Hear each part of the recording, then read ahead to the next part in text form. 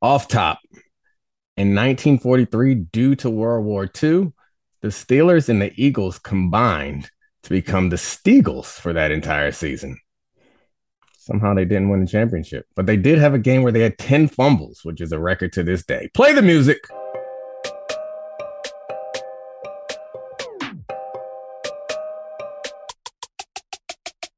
This is the Dominique Foxworth Show. Told y'all I had a good one. Now it's a good one. It's a Is great that off true? top. Fuck, you think I make up off tops? I don't What type know. of, what type of maniac do you think I am? Yeah, it's a real thing. I was just reading the so you think I made up the fact that it happened and I made up the 10 fumbles in one game? I'm deep in the wiki page. The term Steagles is something that you or I would make up. Yeah, so World War II, people got sent off to fight, and apparently the country needed entertainment, so they brought back baseball because the president ordered it, or not ordered it, but requested it. Nobody requested the NFL to come back, but they came back anyway because it's the NFL. And the team didn't have enough players. They had a few people Mhm. who had deferments, enough on two teams, smashed them together. The head coaches got in a fight. Oh yeah, I'm a rabbit hole guy. You know this about me. I've been in this rabbit hole for a minute. Hopefully, we can manage to bring I this love back to this. something else that is relevant. I wonder who owned that team. Speaking of owners, Jim Irsay. Look at that segue I just gave you. I'm a pro. So, Jim Irsay was the owner a couple of days ago, or he is the owner of the Colts, and he was the owner who they pushed out there to push out the message to Daniel Snyder. Well, to all of us, and obviously directly at Daniel Snyder, that they do have enough votes, and his behavior is something that they no longer want the league to be associated with. Okay, I'm cynical as hell, as you know, but I don't even think you have to be that cynical to see what's happening here. Like the story, we talked about this when the Wickersham, Van Natta, and Tisha Thompson piece came out, how it wasn't like some investigative report. It was something that clearly they wanted out there, and owners didn't want their name attached to it, but they wanted to know, they wanted this story out there because I think that was like the first like warning shot. And I guess that they probably had some private correspondence with Dan Snyder. It's like, hey, why don't you go ahead and slide? And he's like, nah, I'm not going anywhere. So they're like, all right, we'll leak this story that he hasn't responded the way that they hoped. And so now they're like, all right, we'll put Jim Irsay out there, which by now I assume that everyone's already made the obvious conclusion that the story was Dan Snyder had dirt on all the owners and they put Jim Irsay out there, the owner who is not afraid. If Dan Snyder had dirt, he's not afraid of anyone releasing his dirt because his dirt's already been out there. I think they found a ton of pills and cash in his car. Like there's a lot of, you can go into Jim Irsay's wiki if you're trying to get informed. But that's interesting and funny also. But this made me think about Draymond Green and the podcast that we did not too long ago, where I kind of pointed out how player empowerment is like a net good for the NBA for a lot of reasons. But the most significant one, the most relevant one right now is because they kind of are the reason, or one of the major reasons why the NBA was able to force out some like owners that they don't want to be associated with. And Draymond Green comes to mind because he made a good point on his new media podcast. He said that they should have the vote because he wants the owners to stand up and be counted. And this was the Sarver case where it's like, all right, who's going to defend Robert Sarver is essentially what he's saying. Like, who has the guts to do this publicly? And the NFL is hiding behind a second report right now to delay having to make a vote and hoping that Daniel Snyder will walk away before then. But there is nobody in the NFL who is as powerful as any of the top 15 to 20 basketball players, or as powerful in their game as them, because we all know, I mean, aside from the big name quarterbacks, nobody moves the needle like that. And the culture in football is a lot more conservative, militaristic, hierarchical, and it's just not something that you see football players doing that much, stepping out and calling for accountability in the way that you would see and expect, frankly, a LeBron James to do it. But I would love, like, I feel like maybe it's the corner that I can take out. No one care, or they don't care what I say necessarily, but have the vote. What are you waiting on? Like, you had one reputable report already that you didn't get, that you got reported to you orally because you didn't want a paper trail getting out. I'm sorry, Charlie. I'm getting ranty. I want to know what you have to say about it. No, because I think that you are at the final step of this, which is have the vote. And that's where this is leading to. And I think that's right. Have the vote. But, and this has been reported, I really think that what was so significant about what Irsay said and what Irsay did is he let us know that there is one final outcome of this. Daniel Snyder is not going to be the long-term owner of the Washington Commanders, which is a major step that you and I and many others were cynical about what would make that happen. And him making a fool of the league seems to have been the final step, along with, numerous allegations that we don't need to roll through over the last 20 plus years. Was it him making a fool of the league, or was it about them being the number one, or at least a top 5 financial market in America, and being the least profitable team in a league that has teams in small market cities? I'm sorry, go ahead. Right. Yeah, but that's a huge part of it too, because they have 3 options. The option 1 was to try and handle this quietly and have Daniel Snyder sell the team and have him go off with a ton of his money, be good with it, leave on amicable terms. Everyone pretend this never happened, wiped our hands clean of it, and we didn't have to remove anyone from our club. That's what they wanted to do, but Snyder wasn't going to do that, so that is off the table now. The ESPN article on this talked about freezing him out financially, and this is what I think they would go down this path now, which is don't let him have a stadium. Don't help him in any single way. Have it become an untenable situation so he's forced to sell. I think that's the option 2 that they would want to have. And option 3 is the nuclear button, where they all have to sort of like huddle around each other and be like, we're going to vote this bleep hole out of the league because we don't want to deal with it anymore. And it's crazy. It's not crazy. It should have happened a long time ago, but it's wild that given that Daniel Snyder has to know deep down that he's not going to be the long-term owner of his team, that he's going to go out kicking and screaming and clawing at the floor the way he is. And that's what I find fascinating about this, because we know he's gone. He will be gone. We know that. I don't think that he, in his mind, thinks he's going down kicking and screaming. He thinks that he's going to win this. And I don't completely understand how you can financially freeze him out. He can't get a stadium because he's a pariah. Like the league, and he's not going to pay for it himself, but the league... They can deny debt waivers for him, so he can't finance it. Right. Yeah. They can, but I don't think that he was relying on that anyway. Like the expectation was the publicly funding it. But anyway, yeah, that was I believe that again was something that they wanted in that story, because they're trying to communicate to Daniel Snyder, like, look, we can make it ugly for you. I don't actually think that's a reasonable strategy. The strategy that is probably potentially reasonable is the Donald Sterling strategy, where you like force the ownership into the hands of his wife and then encourage her to sell the team. They could potentially do that, but I don't believe that even if you vote, and I should probably look this up to be sure, but even if you vote, you can't vote to force somebody to sell the team, but you can vote to force them out of the league.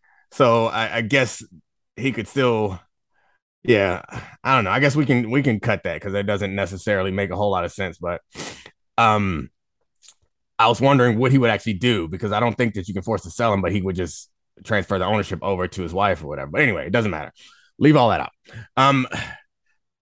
I find it interesting because we talked about this before. It feels like nothing else in his life is this important or fulfilling to him. So why not go out fighting? And it's past the point where he could have some sort of graceful exit with pride, because I mean his public image has been tarnished to the point that I imagine that he believes that if he could stick around and rebuild this team and win a Super Bowl, then and only then, like, that's the only way that he gets any respect back, which is sad, but I think we all understand that that's probably true. So I don't know. We can wait for the next shoe to drop, but I do think it's fair to, like, put pressure on the owners for why they didn't vote at the recent meetings that they had. What else do you think you're going to find out? You already had one report done. You know that the next report is going to say the same things that the first report said. And you don't get to walk out there and try to take the high ground and say, this is not what we stand for. Yeah, it is. It is. Until you don't, it's something that you do represent and you're comfortable with because he is you and you are him. So I don't know. Is there anything else on this that is interesting? Well, I think that's a really interesting point. Last thing, and it ties into a quote that Jim Irsay had in his little impromptu press conference where he said, "I believe it's in the best interest of the NFL to look it squarely in the eyes and deal with it." I think America expects us to as leaders. And this was interesting to me because there's always been talk in the NFL, protect the shield, protect the brand. But really it was the shield protecting the owners who had been damaging the shield. And this is actually the first time the owners like, nah, we need to protect this thing that we're all mutually invested in because this is despicable. And that is beyond the financial aspect of it. They're like, Jim Irsay is like, this is a line in the sand. This is too far. This is too much. And I get being cynical and saying that it's just that there's the financial aspect of it too. But on a human level, it was important to hear someone with that much power, that much wealth, and that much being shielded from all of this to actually go out and say this is wrong. It is an opportunity for the league. Washington, if anybody who knows anything about the history of the Washington football team, they were the last team, I believe, to integrate. And DC is known as the Chocolate City. At least at one point was the blackest city in the entire country, and also like the most successful collection of like black professionals also. And if you come to DC, you'll notice that a lot of black people wear Cowboy stuff. And the history behind that is because the Cowboys represented progress. They would come here and play Washington. And this is all well before my time. They'd come here and play Washington and beat them and had black players out there doing it. And a lot of the fans around here kind of jumped on them because they were a successful team of the time and had a lot of black players. So while a lot of people jump on the Cowboys bandwagon because it's America's team for no good reason, DC Cowboys fans have a pretty damn good reason to be proudly wearing Cowboys gear around this city.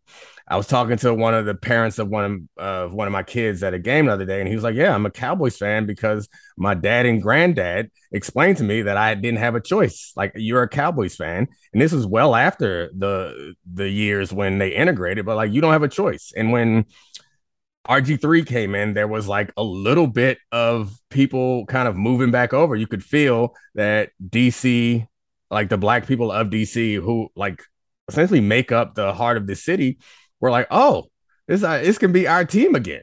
So I bring that all up to say, last time when the Broncos were up, there was conversation about bringing in a black owner, and it didn't come to fruition. There is no better opportunity and no better place and no better city from a like social standpoint than DC, and also from a financial standpoint. Like, I don't know. I imagine that people don't change their fan allegiances overnight, but I think it'd go a long way. It'd go a long way for people around this city, the way that they spend their money and the way that they commit to teams. So I don't know. Let's get to basketball, unless you got any more questions for me about this. I'm excited.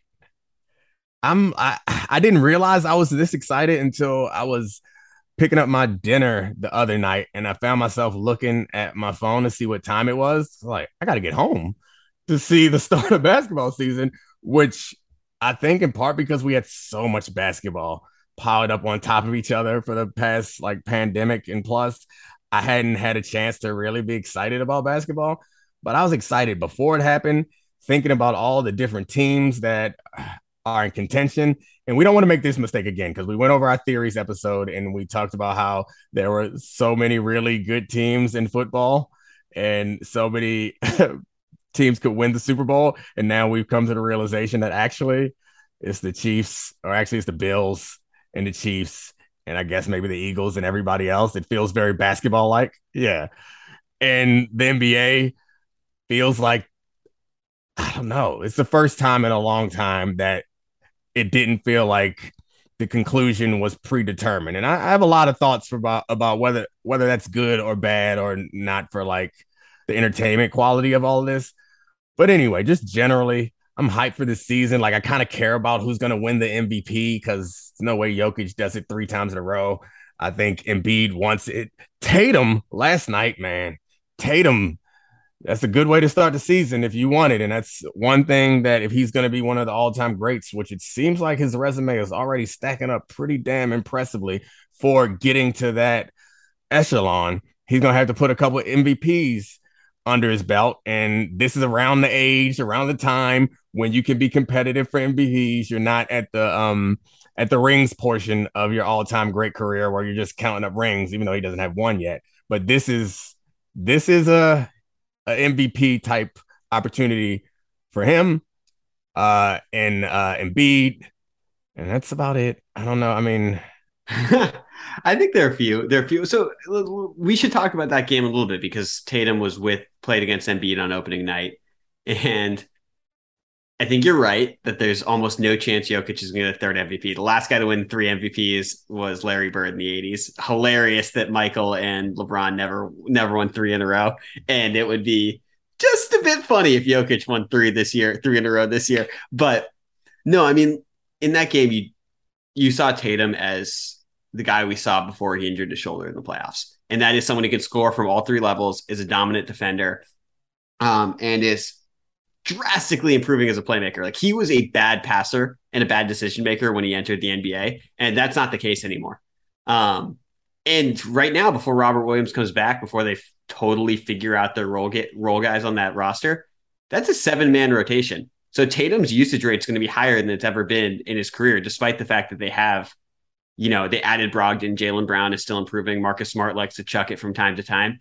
That he is their best playmaker on that team. So we're going to see his best statistical season. I was surprised that Brogdon came off the bench, but I guess that's a minor thing that doesn't really matter that much. He got minutes, but I assume that, I mean, I guess it's, as a defensive guy, I should appreciate it because the only reason why you do that is for White's like defense, right? I think it's so Malcolm Brogdon, when he was drafted, he fell in the draft because of foot injuries at Virginia, and that's just plagued him. I really think they're trying to minute manage him because and like he's probably their 3rd best player overall as a 2-way player, and I think that he will close all of those games, but they want to keep his minutes low because the only thing that matters with them, they're at a point where they know they're going to be a second round and pass playoff team. That's a fair point.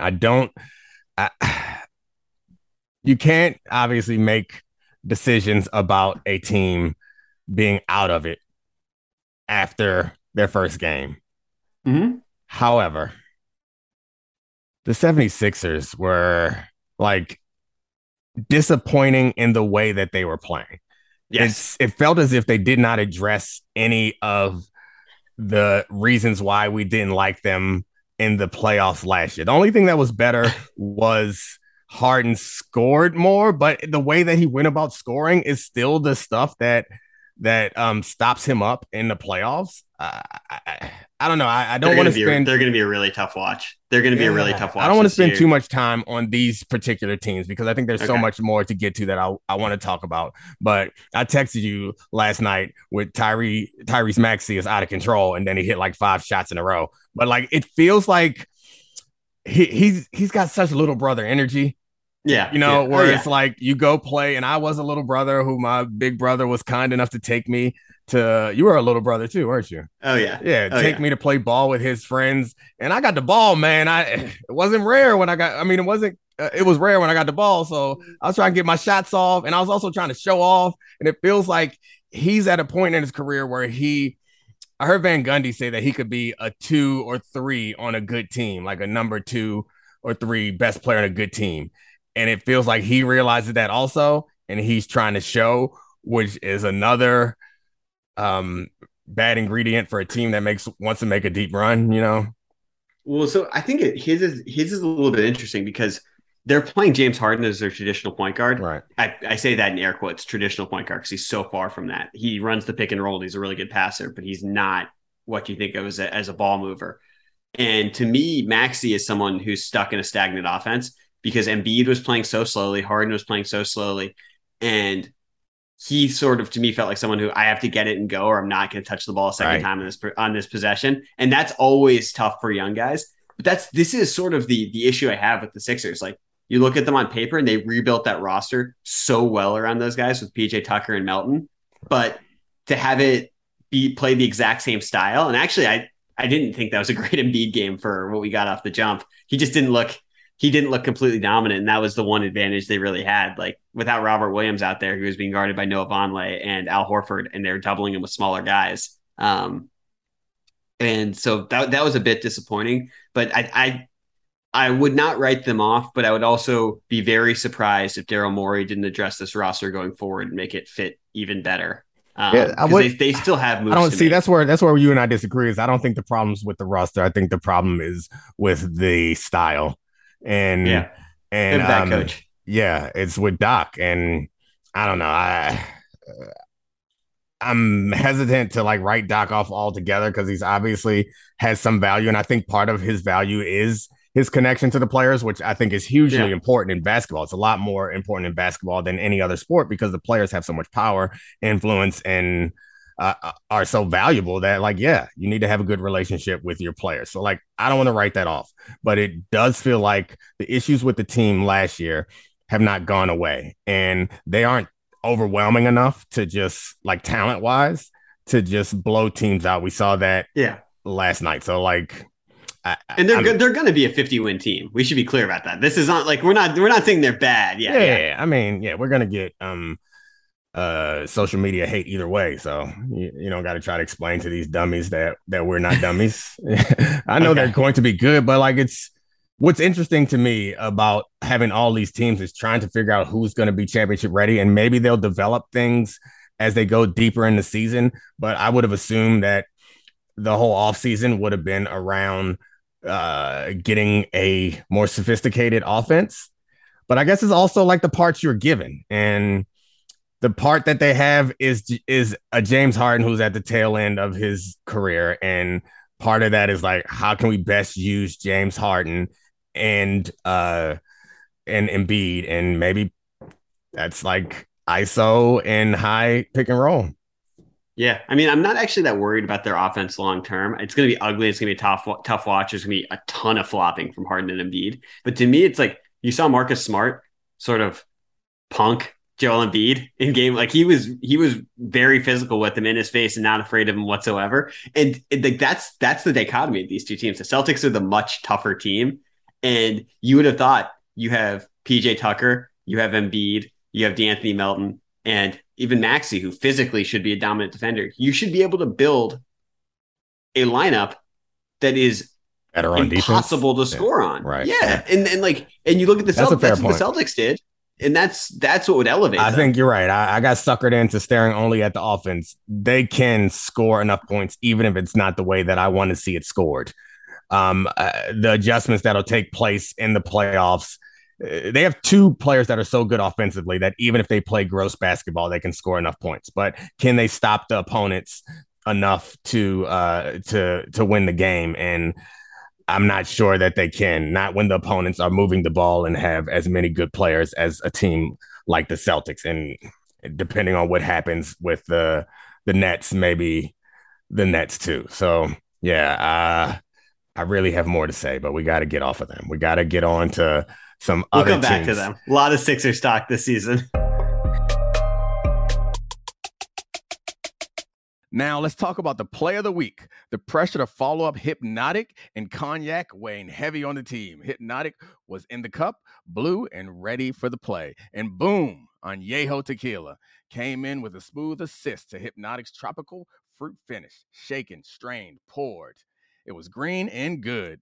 The playmaking splash shifted the tempo. Another great cocktail from the Hypnotic team. Every season is Hypnotic and Tequila season. Hypnotic Liqueur. Barnstown, Kentucky. 17% alcohol by volume. Hypnotic reminds you to think wisely, drink wisely. Robert Half research indicates 9 out of 10 hiring managers are having difficulty hiring. If you have open roles, chances are you're feeling this too. That's why you need Robert Half. Our specialized recruiting professionals engage with our proprietary AI to connect businesses of all sizes with highly skilled talent in finance and accounting, technology, marketing and creative, legal, and administrative and customer support. At Robert Half, we know talent. Visit roberthalf.com today. So the Warriors are going to win the championship, right? I mean, well, first of all, they look awesome. LeBron James, Lakers. We said it. We've met ESPN contractual responsibilities to make sure that we say the Lakers. Yeah, did you hear LeBron's quote about how they don't have any shooters, no lasers out there, and then he brought it over into my domain and said we got a bunch of receivers that run underneath routes, and it's amazing. And Tom Brady can win like that, but yeah, it's bad. It's really bad. I mean, that team. The bummer is that Anthony Davis actually looked great. Yeah. It's just the rest of the roster. And that's like, I really wanted to see an aggressive fit Anthony Davis. And if he plays like that all year, I mean, sure, they're a playing team, but they're so bad 3 through 15 on that roster. It's disgusting. Yeah, it's weird to have a guy who's as talented as he is and won a championship and still feels like he has not reached his potential. But I mean, injuries will do that to you, and junk rosters in New Orleans and now in LA will do that to a career. Unbelievable. Yeah, do that to a career also, because he's not any less talented. Whenever we see him healthy, you see him out there, you're like, damn. Yeah. You know, like except for last year. Last year was tough. He was sluggish last year. But I mean, he's injuries last year too, right? Yeah. It's like injuries and heavy. Yeah, there's no he got all muscular on us, which is normally a good thing, but maybe not in basketball. But yeah, the Lakers, will talk about them when they finally make this trade that everyone's talking about, when they get to midseason and people want to go all in on the victor and somebody be willing to accept the expiring Westbrook and whatever draft picks to give the Lakers some shooters. So yeah, we'll come back to that at some point. LeBron's still LeBron. He's incredible. Yeah, the Warriors. So they look like almost unbeatable, which I know sounds stupid, and I know the first night, and I know the Lakers aren't good, but they have everything that they had last year, and now they're adding Wiseman, and they're adding DiVincenzo, which I know DiVincenzo is not like a great player, but like he's a guy who has had like legitimate playoff minutes. Even though the year the Bucks won it, he was hurt, I think, right? I think he was hurt the year Bucks won. He injured his ankle in the first round of the playoffs. But previous seasons, he was like a contributor in the playoffs, a capable defender, 3-and-D guy, essentially. Like that's another guy that they can have in this recipe. And Jordan Poole, obviously they're committed to him because of his scoring ability, but he kind of got played off the floor because of his defense at different times in the playoffs. And it'll be interesting to see how much better he's gotten at that and how they address that when we get to the playoffs. I keep projecting way to the future. I can't. I got to stop doing that. But that stuff is what I'm most excited about. But I do want to see how Wiseman develops. He already seems like a difference maker to me. Yeah. And I mentioned this, I think it was on Debatable. I mentioned this, that Wiseman is maybe the answer to Draymond Green. And Steve Kerr he certainly was on opening night. Yeah. And Steve Kerr seems like, I don't think he can be the answer, the complete answer. Because from what I understand, his defense is not only his contribution physically, but it's his contribution mentally and vocally. And we can't expect Wiseman to come in there and be the point guard of the defense. But physically, I think he can do just about, maybe he won't be as good on the perimeter if he gets switched as Draymond, but he can do just about as much as Draymond. I don't see a huge drop off there. No? Ooh, that's right. Like I think Draymond. So I was pretty encouraged by Wiseman too, and just as a big roller, he's so big. He has great hands, but like I mean, he was -11 playing with the bench unit, and Curry wasn't on the floor, and Curry obviously tilts those numbers immensely. So I don't really take that, but like to me, Draymond's more than he's like a litmus test for how you view the Warriors team basketball, because he's such a good ball mover and screen setter offensively that it can negate so many of his problems. And defensively, I mean, he's one of the 5 or 6 best defensive players in the history of basketball. And he was when it really mattered in the postseason last year. I don't disagree with that at all, but I guess maybe I'm making an argument that's based on like relativity. I think the distance between peak Draymond or this version of Draymond's defensive contribution, I think a defensive scheme built around Wiseman's assets drops their defense a bit from having Draymond out there. However, I think that the big loss might be on the other end of the floor because of Draymond's intelligence. I was watching a bunch of like old, or not old, but YouTube videos about the Golden State Warriors offense. And it really makes you feel so like football is an incredibly complex game. And we look at us football players, look at other sports and like, whatever, like it's pretty simple. Like there's one position in basketball and it's called basketball player. It's like tall basketball player, short basketball player. Like maybe there's like wings, bigs, and guards, but like generally everyone passes, everyone shoots, everyone plays defense, everyone rebounds. Football is very different and it lends to a bunch of like complexity. Like the idea that I played the same game as Jeff Saturday. You look at us next to each other, you'd be like, what? Like that's to the point of how complex the game is. But when you watch how many decisions are made in the course of a game, and when you're just watching a game for fun, you're like, Draymond got a free layup. Nice job. Or like Steph got an open three. How the hell do you let that happen? And like so often it's Draymond as the like fulcrum of those decisions that the offense is going to have to change because his value on that end, it's no way that it can be replicated by Wiseman. So that's the thing that, and now I'm projecting way, way in the future, but that's the thing they're going to have to figure out if this dynasty is going to continue, because I have to accept that what is being like discussed around Draymond is true, that he's not long for this team and he may not get that big time contract that he wants. Yeah, and so I think you're right. I think that's a really good point about the way that they play offense. The three of them together, Curry, Thompson, and Draymond, is so special and so spectacular. I'm not going to go back and pretend I know like these great units from the 80s, but certainly since I've been watching basketball seriously, the three of them as like a three-headed decision-making team is better than anything. Like we always say that team, Draymond's the point guard, not Steph. Yeah. Steph's also the point guard. The three of them make so many good decisions and make so many correct decisions on offense and defense. And people have long said that Draymond is a massive key to that. I think it's going to be really interesting what they do with Wiseman. I would not be shocked to see it go either way, where he ends up in the starting lineup over Looney, or he ends up being traded for a piece that can help them right now on this team. Because if he really rehabilitates his value, that'd be interesting. And they played Moody 8 minutes in that game and Kuminga 13 minutes. Wiseman seems at the top of that heap of young guys who they want to develop and play so far early in the season. But the Draymond thing is fascinating because he had a really quiet opening night. It was weird with everything going on with him and Jordan Poole. And they were never in the same shot during the ring ceremony, et cetera, et cetera. But he showed up in a ridiculous green suit, yelling about his money. And they dropped the trailer for his 10-minute documentary about punching Jordan Poole. And that was so bizarre. It honestly, like, Draymond Green is one of the few people for a really long time I thought was a very genuine professional athlete. And then he drops this trailer being like, I didn't know this was going to blow up. And then there's like B-roll of him hugging children, of Draymond hugging children. I was like, this is ridiculous. This is a weird controlling of the narrative from like a really narcissistic point of view that I didn't expect from Draymond.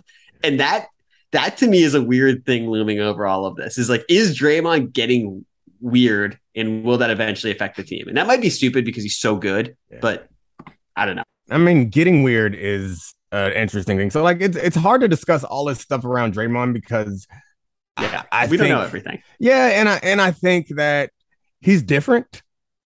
I think it's like the most respectful way I can put it is he's a little different.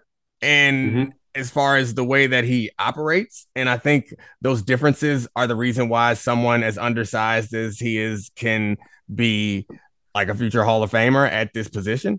But I do think that it comes with other challenges, and those Yeah. challenges have not derailed the team. But I think I was very shocked that he showed up behaving like nothing had happened. You know what I mean? Very Like strange. I It was could very have strange. if he didn't have this pool incident, I could have expected Draymond to do all this stuff this season. But the dynamics changed, and he's still like, I'm gonna be this guy. So like that's interesting, I guess, and potentially concerning. But who knows what's happening in that locker room? They'll probably be fine.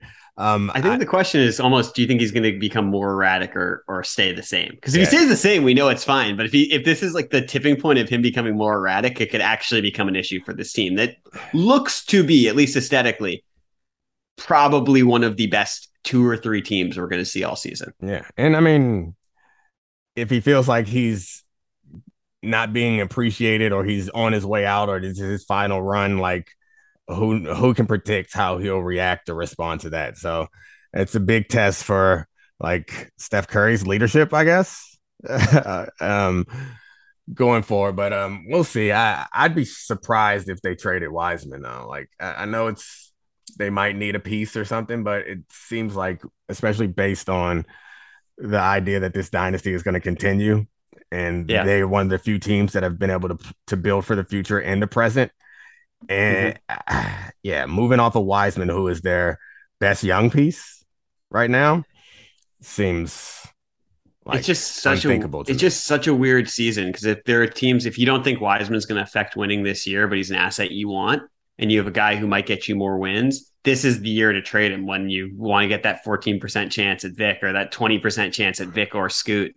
Well, nobody. And I don't know. You think I'd be shocked if a team would trade for Wiseman and give up one of those high. Oh, they wouldn't give up the pick. They'd be giving up like an asset, a theoretical asset. Okay, got you. Like a mid-level, a wing, someone who can fill needs immediately for the Warriors.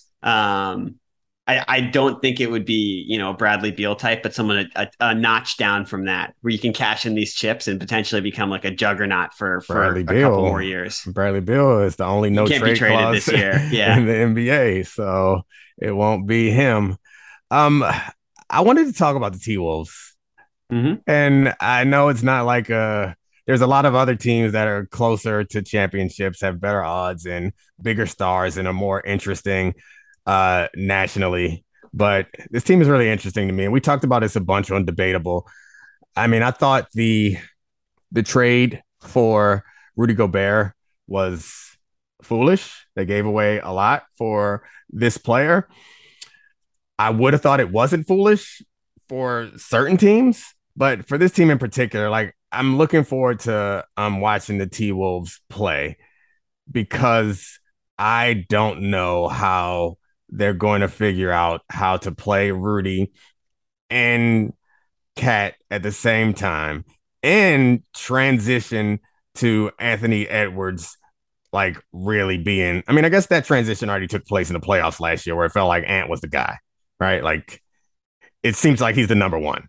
So maybe that's not as interesting, but like how all this stuff happens, because I can't for the life of me, and me, you, Pablo, and Wosny Lambrey were talking about it, and everyone else seemed to think that it was something that could be figured out. But for the life of me, I can't figure out how you survive in the playoffs with two big men, or in the modern NBA playoffs with twin towers that are not both two-way players. And until I see them do this because people are going to go small against Rudy Gobert, because that's what they do. And they play Rudy off the floor because he's an offensive liability, so they don't have to guard him. And it jams up your offense. So I just don't get it, because like if Karl-Anthony Towns is the biggest man on the floor, which he has been for a while, and he's not a great perimeter defender or a great rim protector, you can build up around him with better defenders, because his offensive value is so high that it's worth it. But if you put him out there against a small lineup, presumably you would want to have Rudy Gobert against the other team's center, which would hopefully keep him closer to the basket so he can protect the rim, which puts Karl Anthony Towns on a 3, a 4, depending on how big or small the other team goes. And that's going to be miserable for Karl Anthony Towns in that situation. And so I don't know. They're gonna play zone. I don't really know. I don't get it. So until somebody, I asked Legler this morning. I was hanging out with him at Get Up, and I gave him some homework. I was like, explain to me how this is gonna work. So I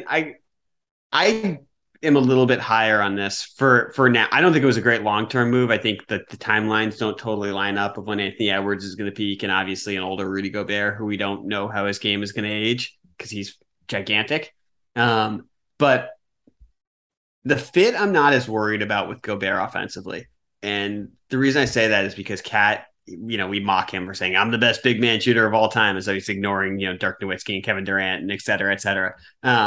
But he is an excellent 3-point shooter, and that's where he wants to drift around the perimeter. So the spacing will be there. And I'm looking per cleaning the glass the times he's played big possessions at power forward instead of center. And they are a couple points better defensively with him at power forward. And those numbers will be amplified with Gobert because Gobert makes every unit he's in better defensively, period. And full stop. Sorry, Charlie, let me stop you. The regular season stats are going to be very different. I'm not worried about them in the regular season. I think that regular season stats in basketball have some value, but it's very limited because I do think that in football, you have a full week to commit yourself to preparing for a game on Sunday. And then in the playoffs, you have a full week to commit yourself to a game, prepare yourself for a game on Sunday. Basketball, it's very different. It's very different in the playoffs. We should go here with the playoff stats for these guys because you're right. We're just going to play. The reason I say regular season, I do think the regular season will be more important this year. There's so many good teams in the West that getting a high seed and getting out of that play-in does matter. Okay. And that's part of what they're going for. But Cat has been abominable in the playoffs, and Gobert has gotten played off the floor. Cat to me is like, the question is can he be better as a number 2? Because that's what has to happen this year. Anthony Edwards has to elevate to be the best player in the team, and he'll be 21, 22 years old. And can he do that? Can he be a true A1? Because Cat has been, I don't have his game logs ahead of me, but it has been gross. He's gotten carried in every single carried or disappeared in every single playoff game he's been in. So, and that's my question is when they get to the playoffs, because you don't make that type of trade. That's a make a run for a championship type of thing. And I guess for the Timberwolves, it's more like make a run for relevancy. I don't know if anybody outside that building believes that they're going to win a championship, but it would be a failure if, they don't get to the second round, right? They don't win a series. I feel like that trade was, and that's a low bar for amount of capital they gave up. Getting to the second round is a low ass bar for them. But anyway, the point is the stats, even though the stats probably help me out, I don't even care about it as much as I just want somebody to explain to me how it's going to work. And I haven't found, and to be fair to Legs, I had to run to the train before the show was over. So maybe he could figure it out, but I haven't found a person yet who can explain to me how this works offensively and defensively between these two guys, because I just don't see how one of them isn't in such a bad position.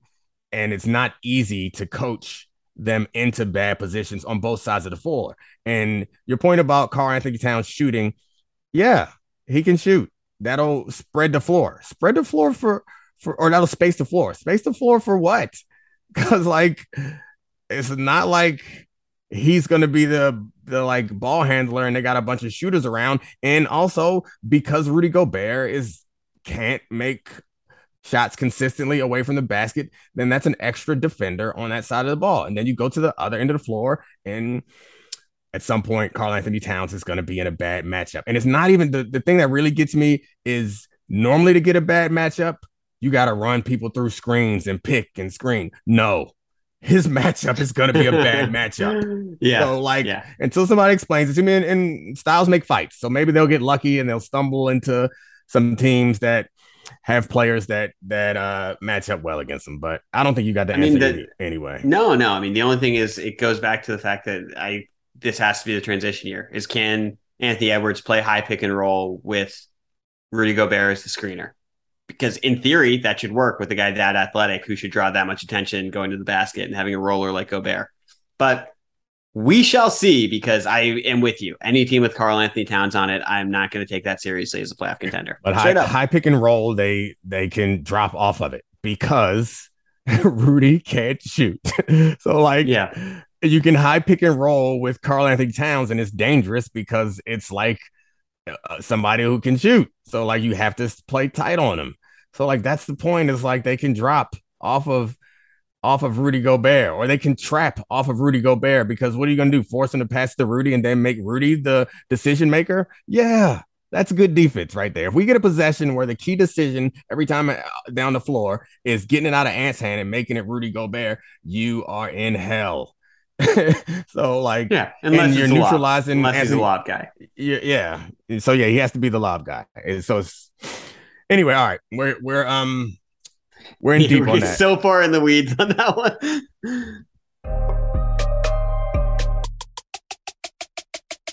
Enjoy all your favorite sports like never before at BetMGM. Sign up using code FIRSTTAKE and receive up to $1,500 back in bonus bets if you don't win your first bet. When you register with BetMGM, you'll get instant access to a variety of parlay selection features, live betting options, and the best daily promotions in the business.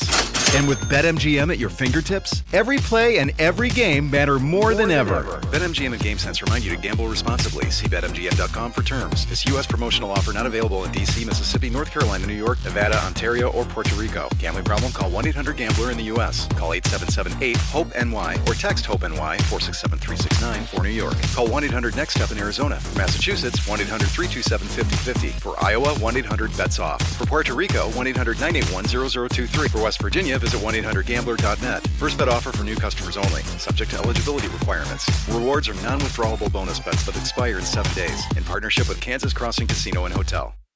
This podcast is proud to be supported by Jets Pizza, the #1 pick in Detroit-style pizza. Why? It's simple. Jets is better. With the thickest, crispiest, cheesiest Detroit-style pizza in the country, there's no competition.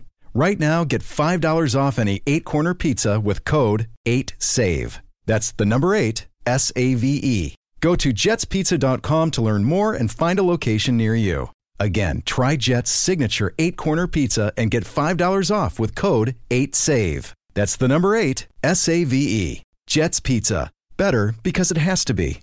So, all right, I feel like we're getting near the end of the time. So if there's not any other big, and we got plenty of time to talk more basketball. So if there's not any other big basketball ideas that are worth talking about, we can go to our bets. Ooh, let's do it. Oh, I think Jeff Saturday's name was in my mind because he's a fan of the show and he mocked us. He listened to the last episode and he made fun of us because I don't remember exactly how we said it, but I guess you said we should have been 4-0 when we were 2-2 last week. And he was laughing like that's what all gamblers say. It's like, well, technically we aren't gamblers. We just pick games and don't actually bet on them. But I tried, and he's not a gambler either.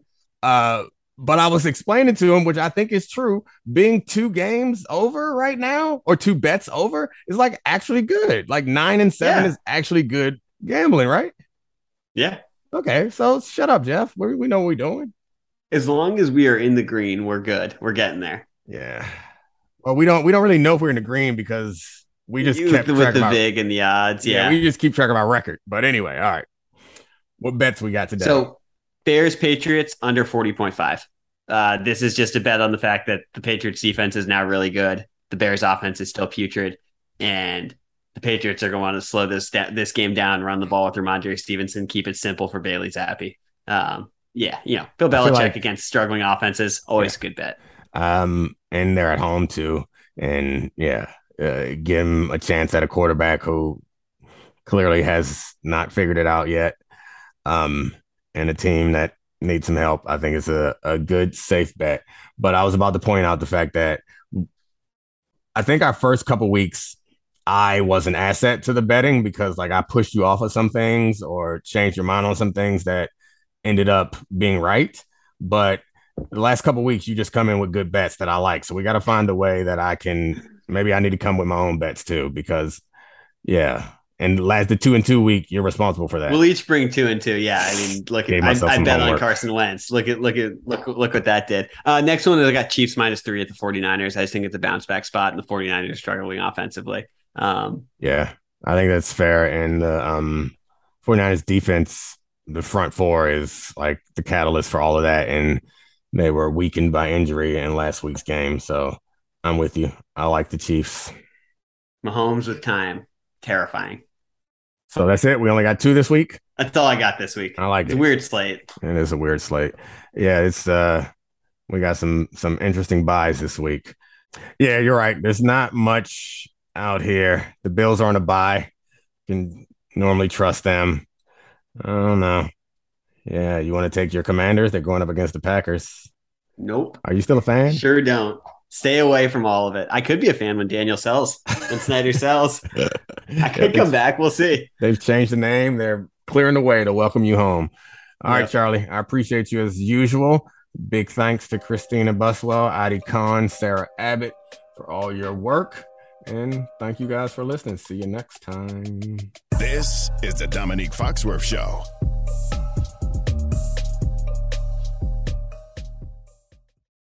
Robert Half research indicates 9 out of 10 hiring managers are having difficulty hiring. If you have open roles, chances are you're feeling this too. That's why you need Robert Half. Our specialized recruiting professionals engage with our proprietary AI to connect businesses of all sizes with highly skilled talent in finance and accounting, technology, marketing and creative, legal, and administrative and customer support. At Robert Half, we know talent. Visit roberthalf.com today.